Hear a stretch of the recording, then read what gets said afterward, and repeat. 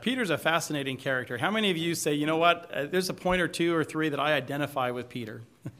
I see some similarities in my life, and I think all of us can see that to some degree or another. Last week we began to look at his life. We began tracing it from his fishing business there on the shores of the Sea of Galilee, through his call to leave it all behind and follow Jesus to become a disciple. And then we ended with his dramatic failure there in the Garden of Gethsemane, but also later on at the trial. We covered a lot of ground last week. We're going to cover a lot this week as well. I trust this is familiar territory for most of us. And so if you're struggling keeping up, take those notes and read back through it later on, and I think that will help you. As I think about Peter, I think about his rough and tumble personality. He was a burly and a boisterous fisherman. Maybe that's a way to word it. But in this fisherman, Jesus saw the raw materials of a future apostle. And that's a good reminder for us. Jesus can see things sometimes that we can't. Aren't you thankful for that? Jesus can see things in us that we may not be able to see, that other people may not be able to see.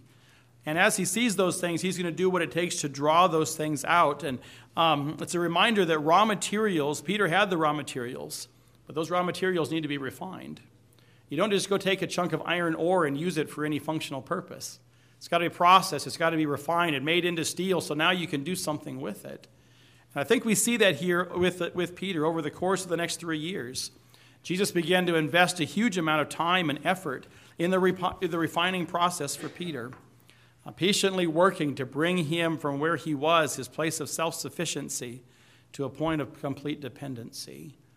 And God wants to do the same thing for us. And as we move through that process, we'll become more and more usable, just like Peter did.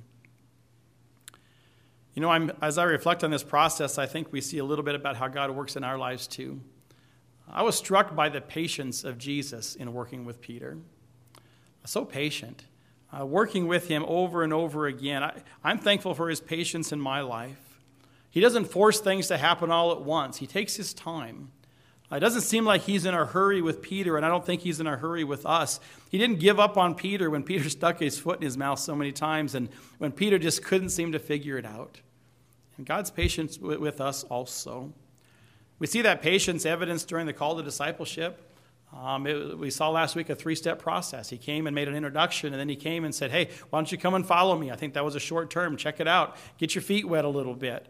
And then coming back the third time for this permanent call, Peter, are you willing to leave all behind and follow me? It didn't just happen all at once. It was a process, and Jesus was patient with him. We see patience in the discipleship process.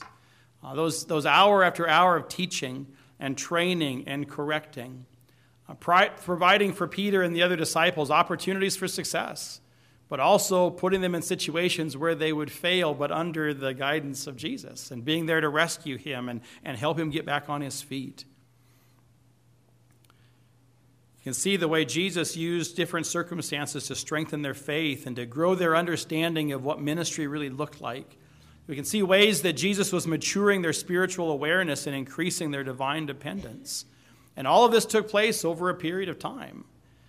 It was not rushed. Today we're going to see the patience of Jesus again during the restoration process.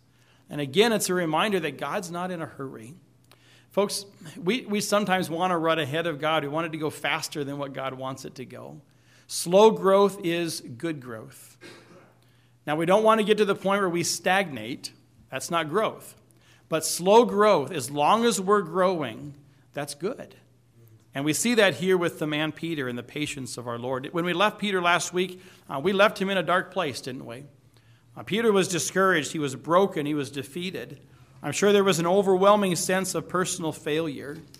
He'd made his claim to love the Lord and to be loyal to the Lord, and it was so fervent 1 minute, and yet he failed so miserably and so publicly the next. I'm sure that was difficult. I can't imagine what it was like to hear that rooster crow and to look into the eyes of his Lord and realize what he'd done. Overwhelmed by shame and regret, there were bitter tears as he ran blindly from the courtyard to find a place where he could just be alone. And what that looked like, we don't know. We don't see anything else about Peter between this time when he leaves the courtyard and the resurrection morning. So we don't know what that looked like. I'm sure the blow to his pride played into the mix, but I think him leaving in tears was primarily at the thought of disappointing his Lord. That was really what affected Peter. We took some time last week to think about this and to put ourselves in his shoes. We don't know a lot about those days, those dark hours. I'm sure they were long. We do know that Peter was with James and John and the other disciples on resurrection morning, because that's where the ladies find them. And so that's where we're going to pick up the story. We also know that Jesus is about to work this failure together for good, just as he promised he would. We're about to see Jesus in the process of taking this defeated disciple and transforming him into a victorious apostle. We want to see how Jesus brought Peter from this point of failure to a point of being faithful. And that's what we want to look at. We've already seen Peter the fisherman. We've seen Peter the follower, the disciple. We've seen Peter the failure. And today we want to look at Peter the faithful. And like I said, we're going to cover a lot of ground, and we're going to look at this process of restoration, and then secondly, the results of that restoration. So when I mention Peter's restoration, I'm sure all of us have a particular story in mind. Does your mind go back to the Sea of Galilee and the fire and the fish being cooked over the coals? My mind goes there too. But I think in actuality that was the end of the process, not the beginning. As I was thinking about this week, I see 4 specific steps in the process of Peter's restoration. First of all, we see a previous prayer. Turn with me to Luke chapter 22. We'll look a couple of these verses up. Some, as we get on into the message, we probably won't be able to look all of them up in the book of Acts. But I wanted to see this. Luke chapter 22. We mentioned it last week. Picking up in verse 31, this is Peter's denial. And after that, here's what Jesus says. The Lord said to Simon, "Behold, Satan hath desired to have you, that he may sift you as wheat." But notice this next phrase, "But I have prayed for you, that your faith fail not. And when you are converted, when you come back to me, strengthen your brethren." Jesus is praying for Peter prior to the failure, and I think the seeds of restoration are sown right here at this moment, as Jesus is praying in advance. He says, Satan desired to have you. He wants to sift you like wheat. How many of you are bakers? You know what a sifter is in that context, right? We don't use these much anymore. But I remember growing up, we always had the sifter. The flour always went through it, and you had to crank the little handle, right? And that wire went against the screen, and it processed everything through that. I'm sure that wasn't a comfortable process if you're being sifted. But what did that process do? It took out any impurities that might be there in the flour, pieces of hull, things like that. I think it aerates the flour too. I'm not a baker, so I don't know all the ins and outs of that. But there's a purpose for it, because my mom told me to do it, and she wouldn't tell me to do it if it didn't have a purpose, right? Well, we'll go with that. I'm a parent, and I never told my kids to do things without a purpose, I'm sure. Satan desires to have you, that he may sift you like wheat, and Jesus gave Satan permission. He gave access to Peter within certain parameters. He didn't just say you can do anything you want. We don't know what those limits were, but I'm confident he put limits on it. But he says, in the midst of this, I have prayed for you. It might be the prayer that we see in John 17. I don't know for sure. It's hard to know all the timing here, but it's interesting to read through that intercessory prayer in John 17, thinking about the events in Peter's life. I would encourage you this week sometime to take a day and just read through that chapter and think about that prayer in light of Peter. Did Jesus have Peter in mind when he was praying it? He had all of us in mind, but specifically, it's likely. He says, I prayed for you. My question is, was his prayer answered? I prayed for you that your faith fail not. Did Peter's faith fail?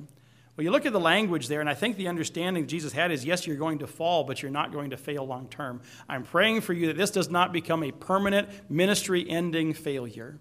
That you don't just say, all right, I'm going to hang it, I'm going to walk away from my call to discipleship, and I'm going to be done. That's what Jesus was praying for, and I think in that sense the prayer was answered. Jesus was confident that it would be. Notice what he says. When you are converted, not if you are converted, when you come back to me, here's what I want you to do. So in Jesus' mind, he knew that Peter was going to come through this, and this prayer would be answered. What a wonderful thought.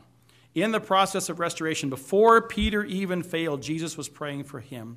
And you and I can have this same reminder. Jesus is praying for you. What are you going to face tomorrow? What are you going to face on Tuesday or Wednesday in your job, in your life? You don't know what that is. God does. And Jesus is already praying for you that you'll be able to face that and to face it correctly. How do I know that? Romans 8:34.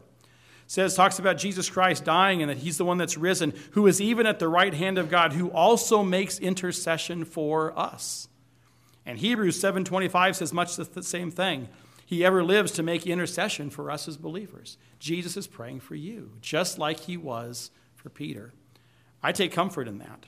I find great hope in the fact that God doesn't write me off and push me away knowing the failures that I'm going to have.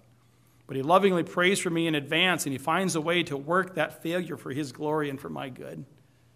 It's an amazing God that can do that.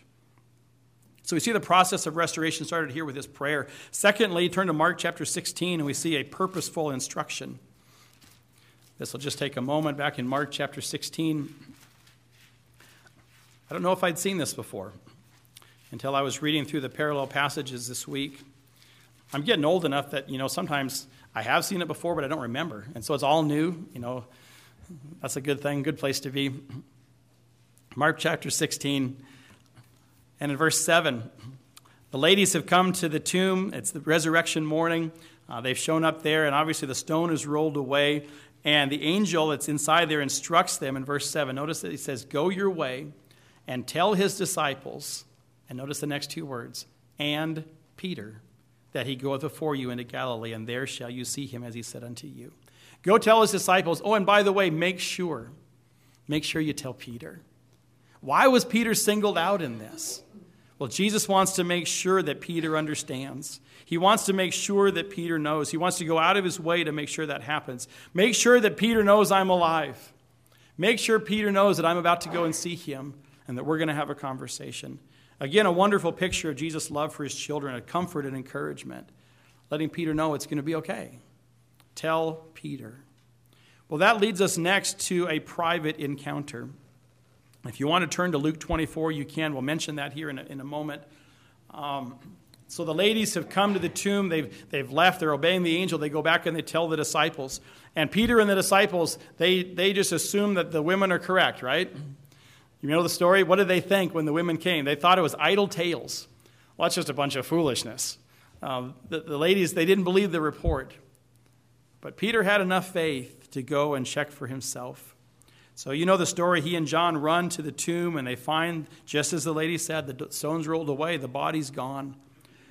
But he steps in, and he sees the grave clothes are folded intricately and just laid there, not like in a haste or in a rush. They're folded up. And I think for Peter now there's a glimmer of hope. Wait a second. Maybe he really is alive. And the text says there that he left the tomb wondering in amazement, trying to process what he'd just seen.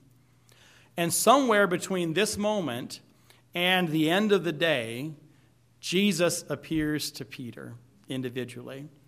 There in Luke chapter 24, it's the context is when the two that were headed to Emmaus and met Jesus on the way, they've come back to Jerusalem. And they're now talking to the disciples that have gathered together. And the disciples tell these two men, hey, Jesus already appeared to Cephas. He appeared to Peter. And so these two now recount what they had seen. 1 Corinthians 15 reminds us that Jesus appeared to over 500 witnesses, and it specifically says he appeared to Peter and also to James. This is one of three private individual visits that Jesus makes after his resurrection. Mary Magdalene, Peter, and then James. They're the ones we know for sure. So somewhere here in this period of time, Jesus appears to Peter one-on-one. You know, God just tends to draw the veil of privacy over some of these intimate moments. We don't know what was said. The counselor in me, the pastor in me would love to know how that conversation went. What did Jesus say? How did Peter respond? How can I help somebody else in a hard situation that's dealing with guilt and with shame? What Jesus did there, I'm sure, was masterful. But we won't know the answer to that this side of heaven. But were there awkward moments? I'm kind of guessing maybe so. Was it hard for Peter to make eye contact with Jesus? The last time he made eye contact with Jesus, he ran out weeping bitterly. I'm sure that was ingrained in his mind. Imagine there was a strange mix of emotions. Incredible joy that Jesus Christ was alive, but that overwhelming shame for what Peter had done. I don't know. Did Jesus still tell him and reaffirm his love for him? Peter, I love you. Peter, I prayed for you, but I'm still praying for you. Peter, this doesn't have to be final in your life. Peter, this doesn't have to define you. Peter, what happens next is what's really important. Peter, I've not given up on you. Don't give up on ministry. I've got more work for you to do, Peter. Let's go. Let's get back on the bus. I don't know what all was involved in that conversation, but the fact that Jesus went out of his way to meet specifically with Peter is a wonderful thought to me. He took time to seek Peter out and patiently worked towards this end goal of restoration. And that brings us to John 21, if you want to turn there with me. The final step, I think, in this restoration process. John is the only one that records this incident out of all the Gospels. The disciples have been told by Jesus to go to Galilee. When we read through these different accounts, we need to understand that there's 40 days from when Jesus rose from the dead till when he ascended to heaven. 40 days is a long period of time. Right? We're talking almost 6 weeks. And to have just a couple of visits with Jesus, sporadic visits with Jesus, it wasn't like they were following him and with him 24/7. And so what does Peter do here in chapter 21? He's supposed to go into Galilee and wait for Jesus there. And so when they get up there, in verse 2, they went together, Simon Peter and Thomas called Didymus and Nathanael of Cana in Galilee, the sons of Zebedee, and 2 others of his disciples. Simon Peter said unto them, I go fishing. And they went with him. Now, I know there are some that would say this is Peter. He's going back to his former life. He's leaving all this discipleship business behind. He's going back to fishing. And I don't know. I don't see it that way. Maybe as I get older, I'm learning to give a little bit more grace because so much grace has been given to me. I really see this as Peter just doing a couple of things. One, he's not the kind of guy to sit around and wait. He's not an idle person. He's a hardworking man. And he's there in Galilee. The boat's accessible. I'm sure they can use the income. He's not with Jesus 24/7. He knows what he needs to do, and so I think that's part of what he's doing. I don't think he's going back to his former life. Do you think maybe with what he's wrestling in his mind to do something with his hands was a good thing? It helped his mind to keep from going back to what it was focusing upon. Well, they go out in the boat and they fish all night. And as the little children's chorus says, they fished all night, but they caught no fishes. Is that what you're thinking? Those little songs kind of stick in your mind. I was going to sing that this morning as a congregational song, but I didn't know if you guys would remember it. Peter, James, and John in a sailboat. You know that all the song that goes with that. Jesus from the shore calls out to them in the early morning hours. Have you caught anything? They holler back, no, we didn't catch anything. Hey, why don't you try the other side of the boat? Okay, we'll try the other side of the boat. So they try the other side, and what happens? This deja vu moment. All of a sudden, their nets are completely full of fish. And John has this moment of recognition where he says, Peter, it's the Lord. And so Peter bails out of the boat, and he swims to shore. And he finds Jesus there on the shore with a fire already going and fish cooking there on the coals. And so the disciples and Jesus have breakfast there around the fire.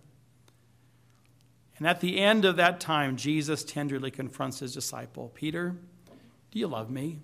And you can read down through this account. Peter, do you love me? Do you love me more than these? And we see this confrontation repeated 3 times as we go through here.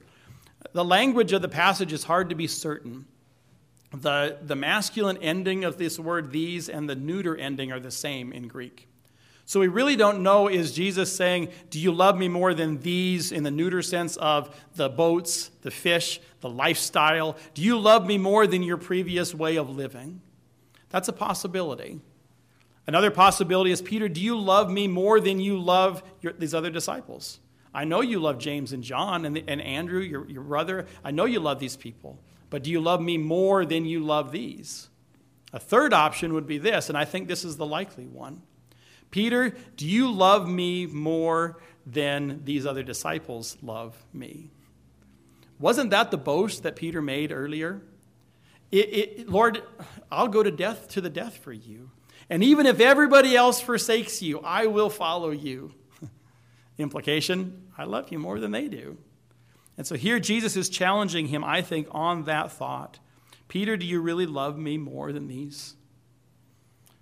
And Peter, I don't even know that he makes eye contact. He says, yes, Lord. Lord, you know I love you.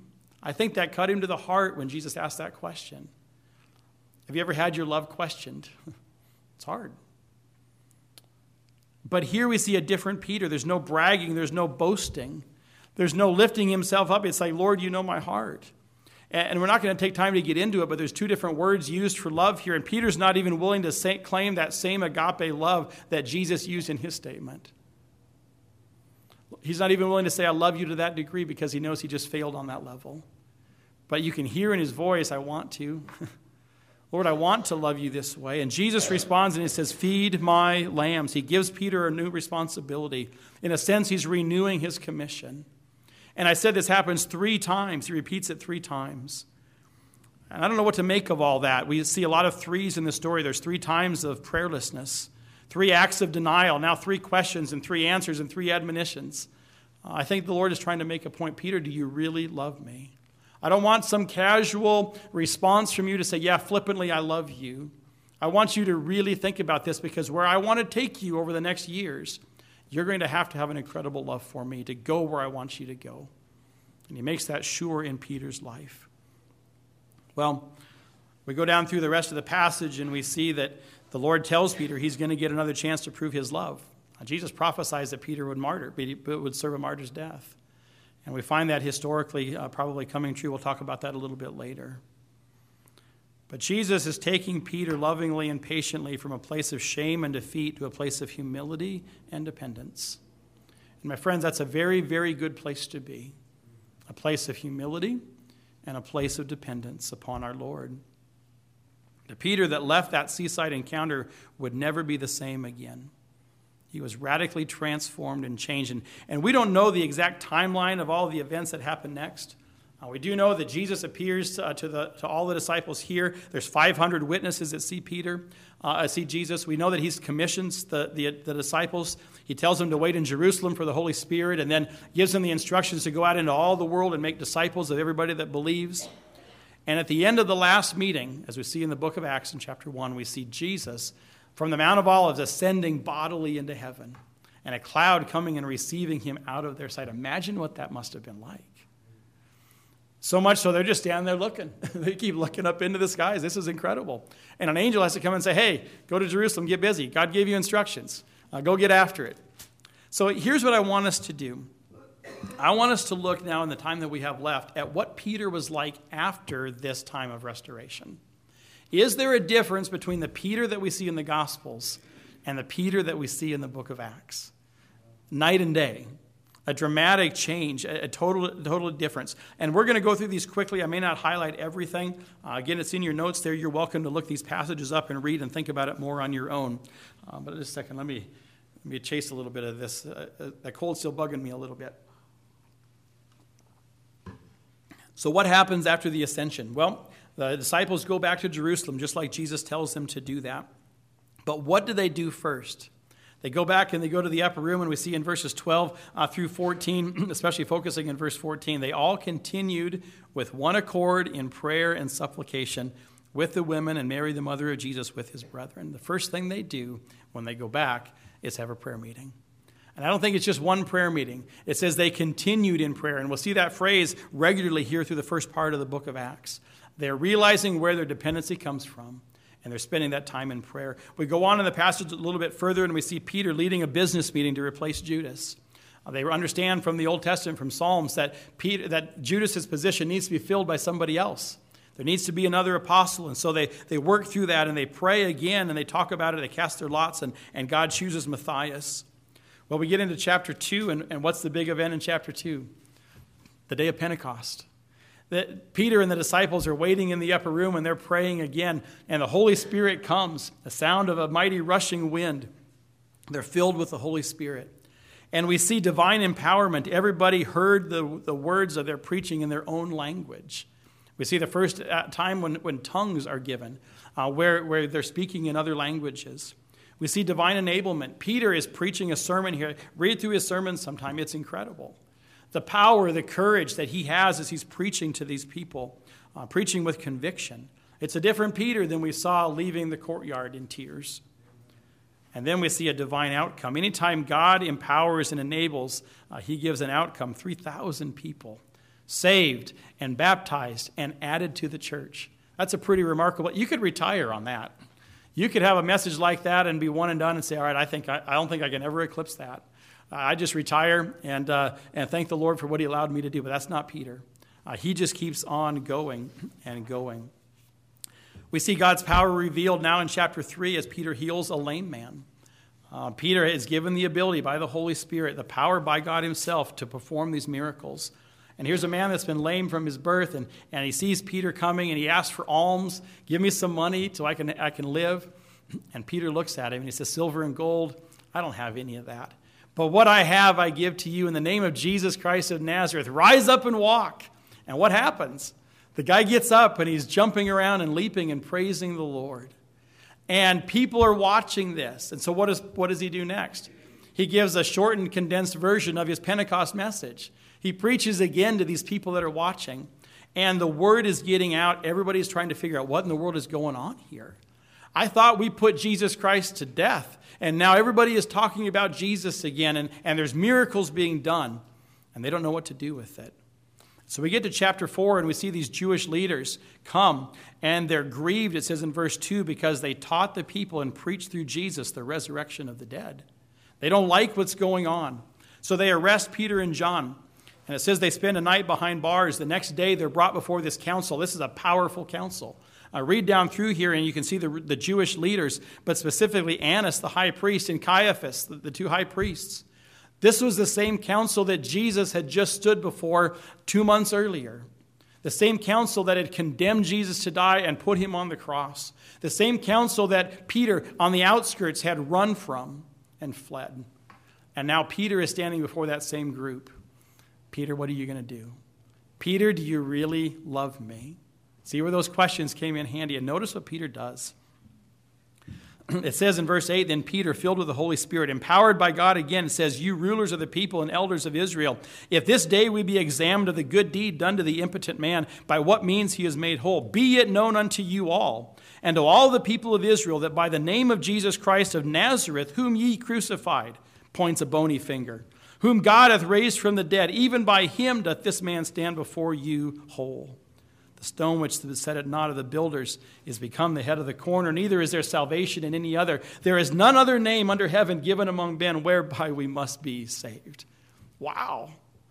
Imagine the courage that it took for Peter to step in and to preach like that in front of the same people that put Jesus Christ to death. He's a different man. Well, they order the disciples to cease and desist, and Peter diplomatically but firmly holds his ground. They're threatened, and they're released. By the way, what are the other disciples doing during this time when they're on trial?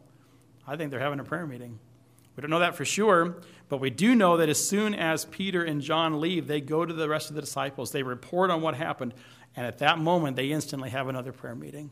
They thank God for what had happened. They ask God for courage. They ask God for boldness. It's in chapter 4, starting in verse 23. And they have this time of prayer, and the Bible says at the end of verse 31 that the place was shaken where they were assembled together, and they were filled again with the Holy Spirit. Wow. We see in chapter 5, Peter boldly confronting Ananias and Sapphira. I'm not going to delve into that one. You can read through that on your own. But God is working in an amazing way, and multitudes are flocking to Jerusalem. People are being healed. God is lifting up the disciples in the eyes of the people. And we see so much that's going on here. There's supernatural miracles being performed over and over. The influence of the disciples is growing. Word is getting out, not just to Jerusalem, but to the cities all around. And people are coming from those cities, and they're bringing their sick, and they're bringing those that are demon-possessed. They're bringing those that are maimed. And they're laying them in the streets on cots and on beds with the hopes that as Peter is walking by, maybe his shadow would fall on them, and they could be healed. Folks, it's remarkable what's taking place here in the early part of the book of Acts. And I didn't catch this before either, but in verse 16 of Acts chapter 5, it talks about all these people that are coming. And at the end of that verse, it says, and they were healed, every one. I don't see that even in Jesus' ministry, that everybody was healed. But in this situation, God is giving Peter and John, it wasn't a lack of ability on Christ. Here it's more that this was God's will. He wants them to be lifted up. He wants to document and say, yes, this is the way that you need to go. Well, as we work our way on through the process here, in chapter 6, we see a little internal conflict. Actually, no, I got to back up before the apostles are arrested again. I'm getting ahead of myself here. Does this make the council happy or unhappy? They're angry. And they don't know what to do with it. They thought they'd put Jesus to death and stamp this whole thing out, and now it is just blowing up in their face. And I don't think we have any idea of the uproar that this is causing. Everybody's talking about Jesus. Everybody's talking about the apostles. That's all anybody can think about and talk about. And so we see the high priest upset now, and he's arresting them again. They're brought before the council. And I don't have time to work through this whole passage. I love this one. This is going to be a fun one to preach because God's got a sense of humor.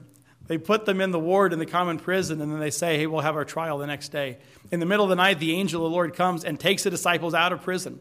Doors are still locked. Guards are still standing out in front. He takes them to the temple and says, I want you to preach in the early morning hours. So the council convenes in the morning, go get the prisoners. They go there, and the prisoners are gone. They come back and say, hey, there's no prisoners here. Well, go find them. And they're trying to figure out what's going on. There's this flurry of activity, and finally somebody says they're in the temple, and they bring them in. Kind of a funny way to start court, I guess, is how that all works out. But they come, and they begin to talk to Peter and to the other disciples. And they're asking them, by what power, by what authority? Didn't we tell you not to do this anymore? We charged you, we commanded you. And Peter, verse 29, and the other apostles answered and said, we ought to obey God rather than men. The God of our fathers raised up Jesus, whom you slew and hanged on a tree. He's not pulling punches. He's being very direct. In fact, earlier they say, you're trying to put his blood upon us. Well, do you remember the story of the crucifixion? When Pilate was washing his hands of innocent blood, what did the Jewish people say? His blood be upon us and upon our children. And now they're saying, you're making this happen. Well, they had said that themselves. But the people are angry. The leaders are angry, and they're convicted in their hearts, and they're trying to seek the death penalty for the disciples. But Gamaliel intervenes, and you can read that in the account. They're beaten, and they're threatened, and they're released. And the Bible says that they rejoiced that they were counted worthy to suffer for Jesus Christ. And they went and continued preaching every day just like they'd been doing before. Well, in chapter 6, we see this internal conflict in the church. The church is growing by leaps and bounds. We see how Peter handles that with grace and with care and with prayer as they choose deacons to handle some of the menial tasks so that Peter and James and John and the other disciples can continue in the Word of God. We see a persecution that starts up here, and we're not going to look at all of this, but Stephen's sermon comes next. The beginning stages of Saul's persecution comes next. And so the Jewish people are being pushed out of Jerusalem because of persecution. And you remember several months ago we talked about Philip and how he went up into Samaria. And he's preaching the word of God there, and people are getting saved, and he's discipling them. Word gets back to Jerusalem, so what happens? They send Peter. And we see that halfway through chapter 8, starting in verse 14. Peter goes up to evaluate. And Peter and John, they pray for the believers. And we see quite the ministry there as they follow up on what Philip was doing. Peter comes back to Jerusalem via the rest of the Samaritan cities where he continues to preach, and more people are being saved. He's got a faithful ministry in Jerusalem. That, I think, is Peter's hub, as I understand this here in the book of Acts. But in chapter 9, what do we see? We see Saul's conversion. And I think there's a specific connection between Saul getting saved, becoming Paul, and a little bit of decrease now in the persecution.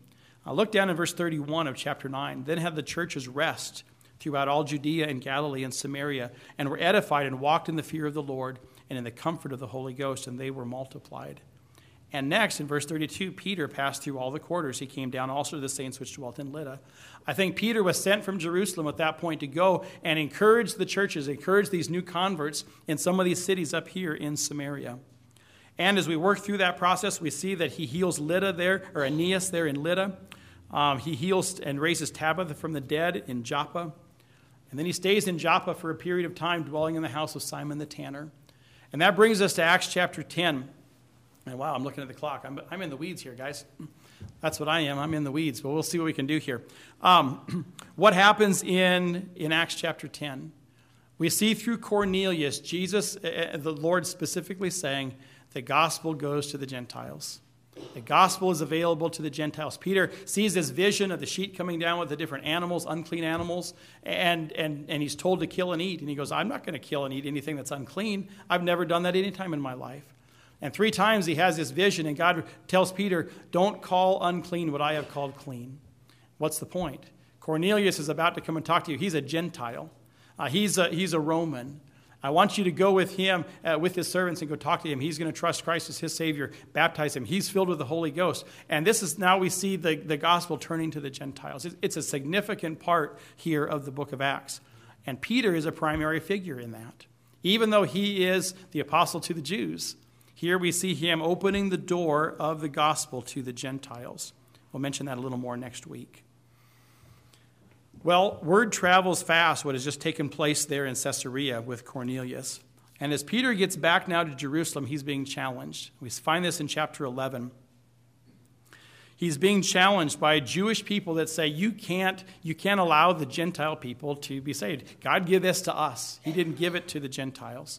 And so Peter replays this whole story with Cornelius and with the vision that God had given to him.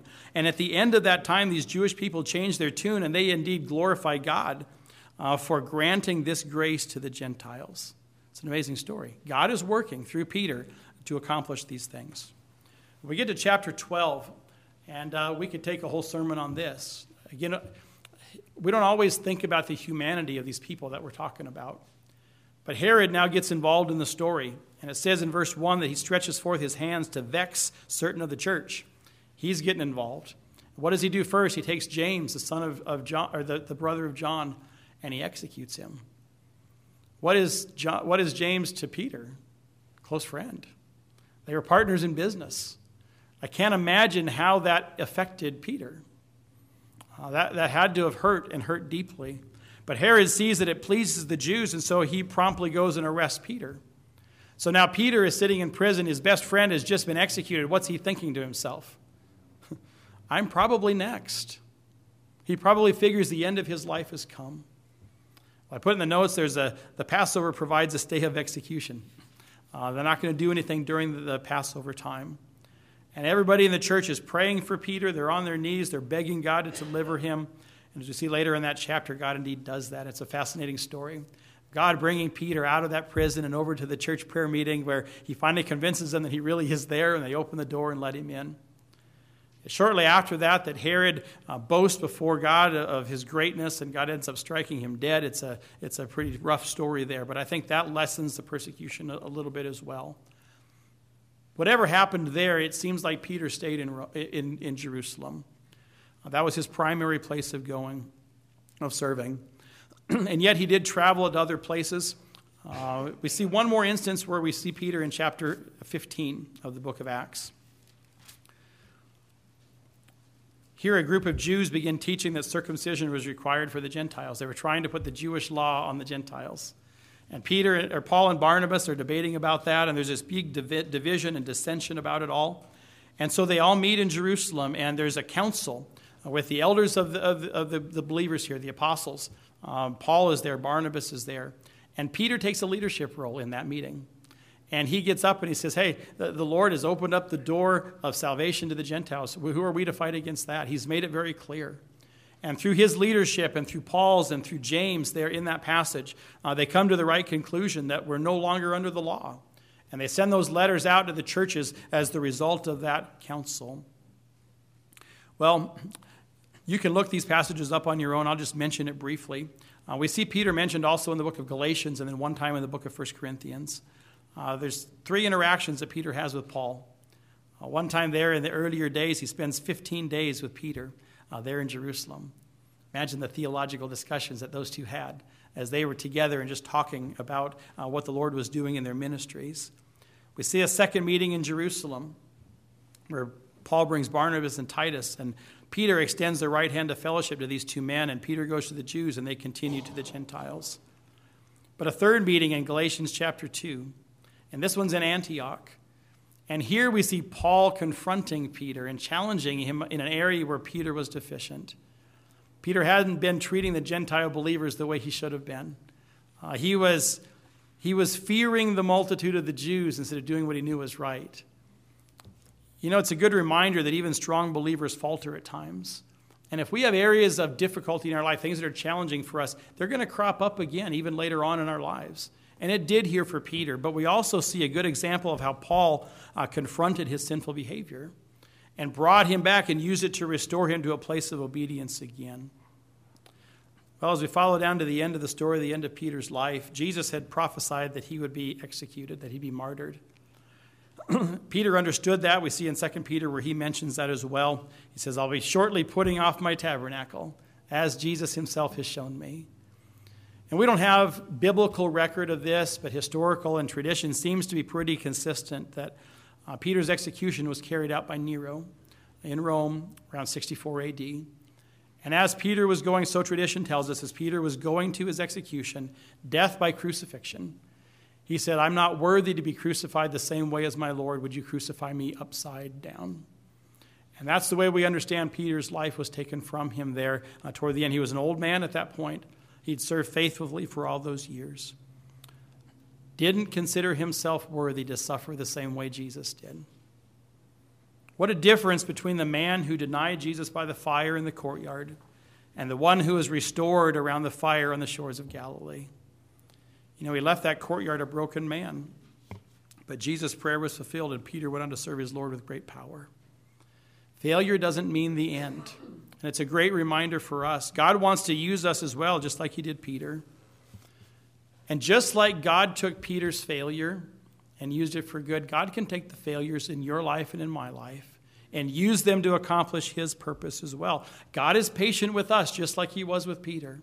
And if we'll work with him, he'll use those failures. We've got to confess our sin. We can't live in our sin and expect God to use us. But as we confess those sins and as we seek the Lord's forgiveness and restoration, he will use us.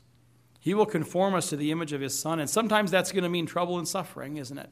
We've looked at that over the past several weeks. Sometimes it means God's going to let us flounder for a little bit in our own strength, trying to figure it out on our own. We can see that in Peter in his life to show us that our sufficiency is not where it needs to be. But then sometimes God's going to allow us to fall. He's going to allow us to fail. And he does that for a purpose, so that when he restores us, this failure on the short term doesn't become a long-term failure, and God can still accomplish great things in our lives. It's a reminder as we close that failure is not final, because God's grace is operable. As long as there's grace, failure isn't permanent. And we see that here in the man Peter. And my question for you is, does the well of God's grace ever run dry? And the answer to that is no. So I don't know where you're at. There's times in my life where I failed my Lord. I think all of us can agree with that, just like Peter did. But don't look at those times of failure as a permanent thing. Allow God to restore you just like he did Peter. Allow him to take his grace and his love and bring you back to a place where you will even be more usable for the cause of Christ than you were before the failure.